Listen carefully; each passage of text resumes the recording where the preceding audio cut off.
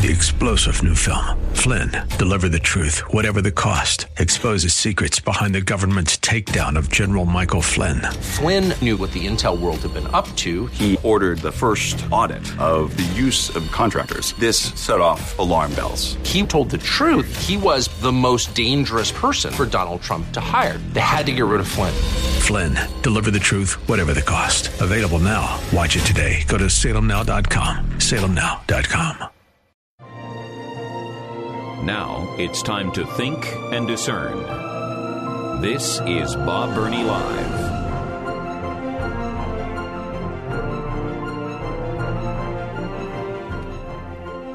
And once again, welcome to Bob Burney Live. It is the 4 o'clock hour of the program.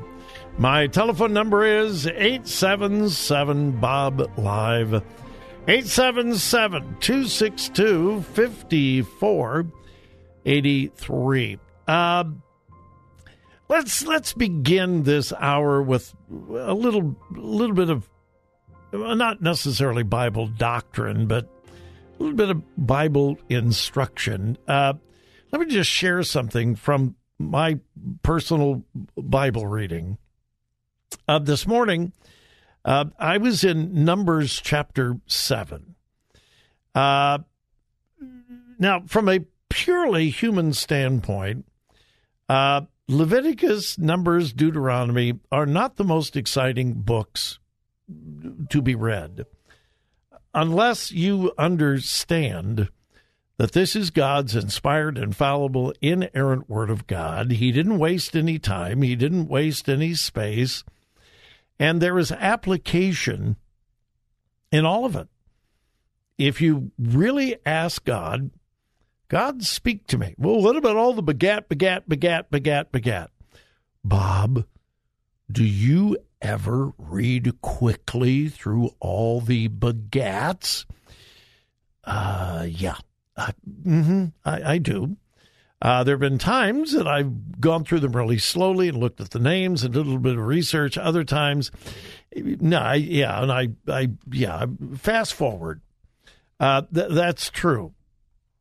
But there is application everywhere if you're looking for it and if you ask God to give it to you. Well, Numbers chapter 7 is long. It's 89 verses long. Yeah.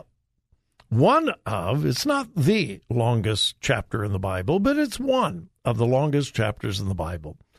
89 verses. And a lot of detail. And the topic of Numbers chapter 7 is the dedication of the altar at the tabernacle. Tabernacle has been built, and it was a magnificent structure. Animal skins, linen, gold, silver, all kinds of different wood, and God gave very precise instructions as to the construction of all of the individual elements and then how it was to be set up. In essence, it was a giant tent surrounded by a fence that was made out of tent-like material. That's a general broad description. It had to be portable.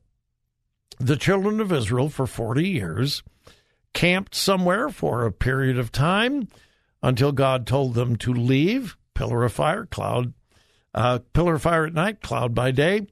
And when God told them to move, they moved, and they packed it all up.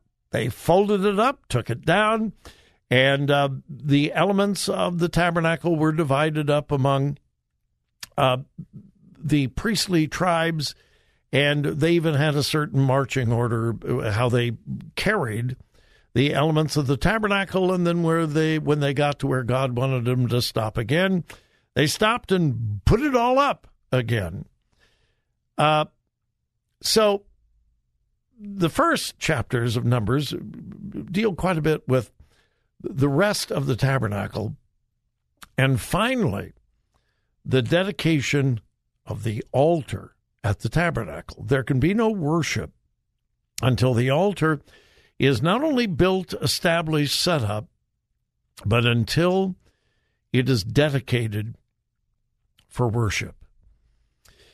The dedication involved 12 days, 12 long days, and each of the 12 days, a representative from one of the 12 tribes brings offerings. And again, the Bible is very specific about what offerings should be brought, how much, what, and so forth. So 12 days, every day, a representative from one of the 12 tribes brings offerings to the tabernacle. And then finally, as you get towards the end of Numbers chapter 7, God gives kind of a summary of it all. And then Moses goes into the tabernacle, and after the dedication of the altar, he hears the voice of God himself. Now, I suppose there are hundreds of things that you could take from Numbers chapter 7. Again, it's very long, very detailed. But here's what I took away from it. I was reminded God takes worship very seriously. There is elaborate preparation for worship. Not only the elements of worship, the tabernacle, the brazen altar, the golden candlesticks, the table of showbread, the altar of incense, the Ark of the Covenant, the angels on top of the Ark of the Covenant in the Holy of Holies, the holy place, the veil between the holy place and the Holy of Holies. Enormous detail. And whenever worship would take place, there was a lot of preparation. And here's where I want to be balanced. Old Testament, New Testament, and I don't want to apply Old Testament principles to New Testament truth. But here's my point. I don't think that God is dealing there with, how do you dress when you worship? Do you have to wear a tie in order to worship? Do you have to wear a skirt down to your ankles in order to worship? Things change, culture changes, and so forth. But here is one thing that is absolutely certain. There was never, ever any worship where there was not preparation. And here's one thing that is absolutely clear, Old Testament and New Testament alike. Worship was never flippant. In the days of the tabernacle and the temple, somebody didn't just say, "Hey man, I think I'm going to go down to the temple. I'm going to get my praise on. I'm going to get my worship on." And I'm not saying that those are wrong things to say today. I'm just saying no one ever just said, "Yeah, I think I'm just going to barge into the temple and have me a time of worship." There was preparation. There was cleansing. We are not required to bring sacrifices any longer. Jesus was the one sacrificed once and for all. We don't do that anymore. We don't have to go to the brazen laver and go through an elaborate cleansing, washing ceremony. We don't have to do that anymore. We are not prohibited from coming to the very presence of God, as the people of the Old Testament were. Nobody could go into the Holy of Holies, into the very presence of God, except the high priest, and he did that only one day a year. None of that. The veil has been rent in two from the top to the bottom. We can go directly to God. But here was my take-home. Worship is never flippant. Old Testament, New Testament. Whether we are worshiping at the Old Testament tabernacle or the temple or in a New Testament church or in our home, it's never flippant. And it is never man or self-centered. Worship is never about you. Worship is never about me. Never. That is a principle as much New Testament as Old Testament. All right, quick break. We'll be back.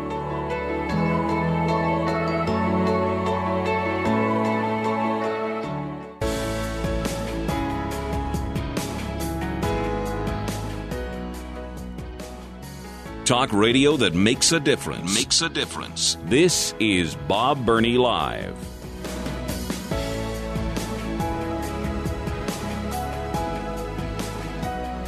Well, like I say, there's more than one way to skin a cat.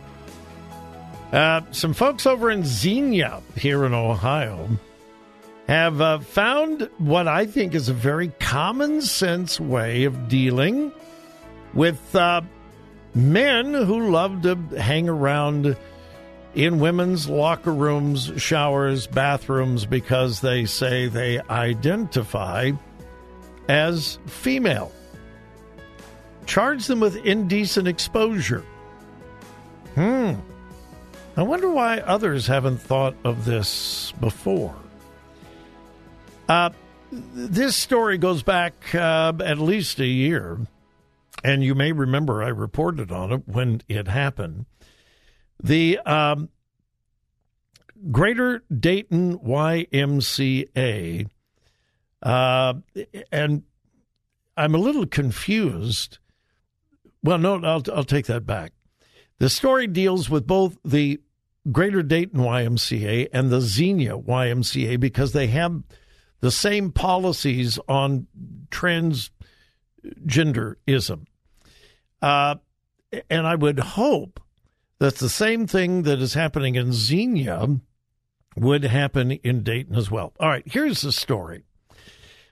In Xenia, back in 2021 and early 2022, some women in the locker room of the Xenia YMCA were shocked when a completely naked man was walking around the locker room.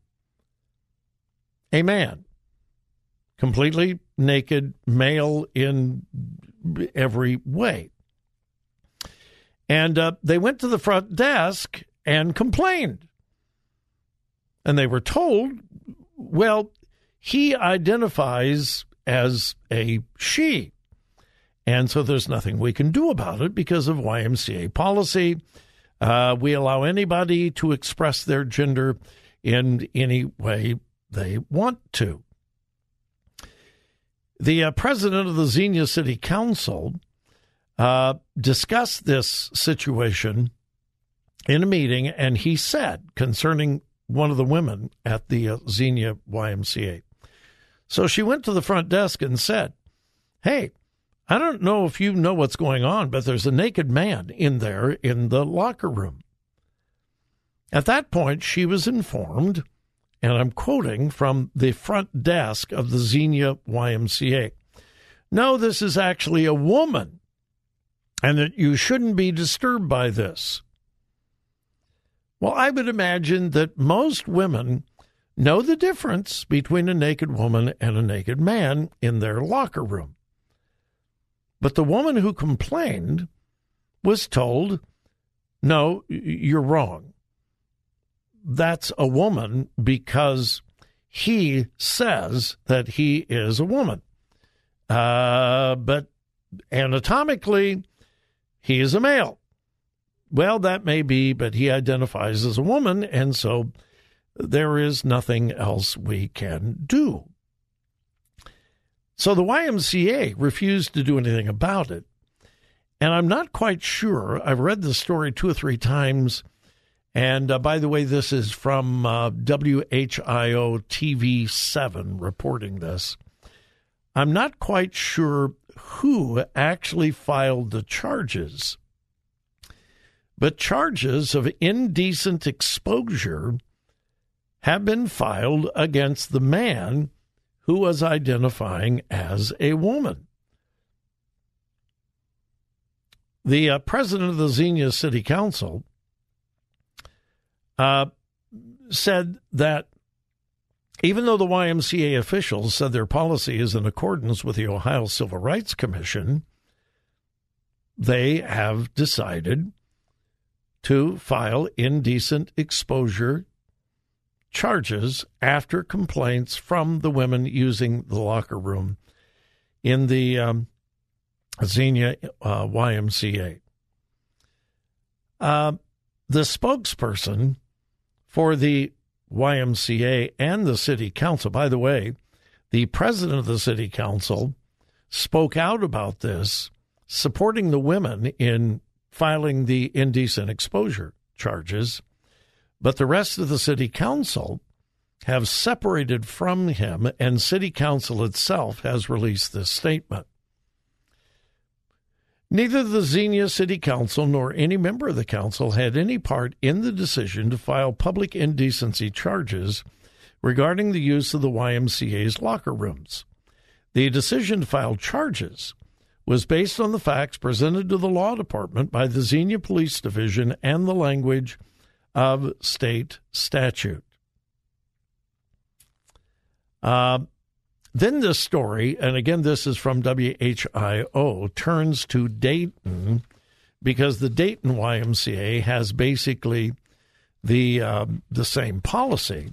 And so the TV station went to the Dayton YMCA and says, hey, if this happened in Dayton, what would you do? And here's what I want you to hear.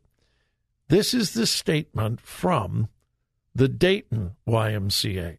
Hope I'm not confusing you. Charges have been filed in Xenia, not in Dayton, and I hope they will be in Dayton, because here is this statement released from the Dayton, Greater Dayton YMCA. Quote, under no circumstance will we investigate an individual's birth identity and then assign individuals to locker rooms. That would be counter to the law, counter to respect for all people, and it is not who or what we are as an organization. Let me read that to you again. Under no circumstance, ever, under no circumstance will we investigate an individual's birth identity. So in other words, they will simply take a person's statement. Any man can just simply say, I am a woman, and go in and take a shower with the ladies. And under no circumstances will that individual ever be questioned. Think about that. 3-star General Michael J. Flynn, head of the Pentagon Intelligence Agency, knew all the government's dirty secrets. He was one of the most respected generals in the military. Flynn knew what the intel world had been up to. He understood its funding. He ordered the first audit of the use of contractors. This set off alarm bells. The explosive new documentary, Flynn, Deliver the Truth, Whatever the Cost, uncovers the facts behind this scandal. Flynn told the truth. He was the most dangerous person for Donald Trump to hire. I find out the worst enemy that I'm going to face in my life is right here in America. They took my assessment and they wanted me to change it. And I was like, I'm not changing it. They had to get rid of Flynn. With in-depth interviews, archival footage, and never-before-seen personal records of the man behind the headlines. I just felt like I was drowning. Flynn, Deliver the Truth, Whatever the Cost. Available now. Watch it today. Go to salemnow.com. salemnow.com.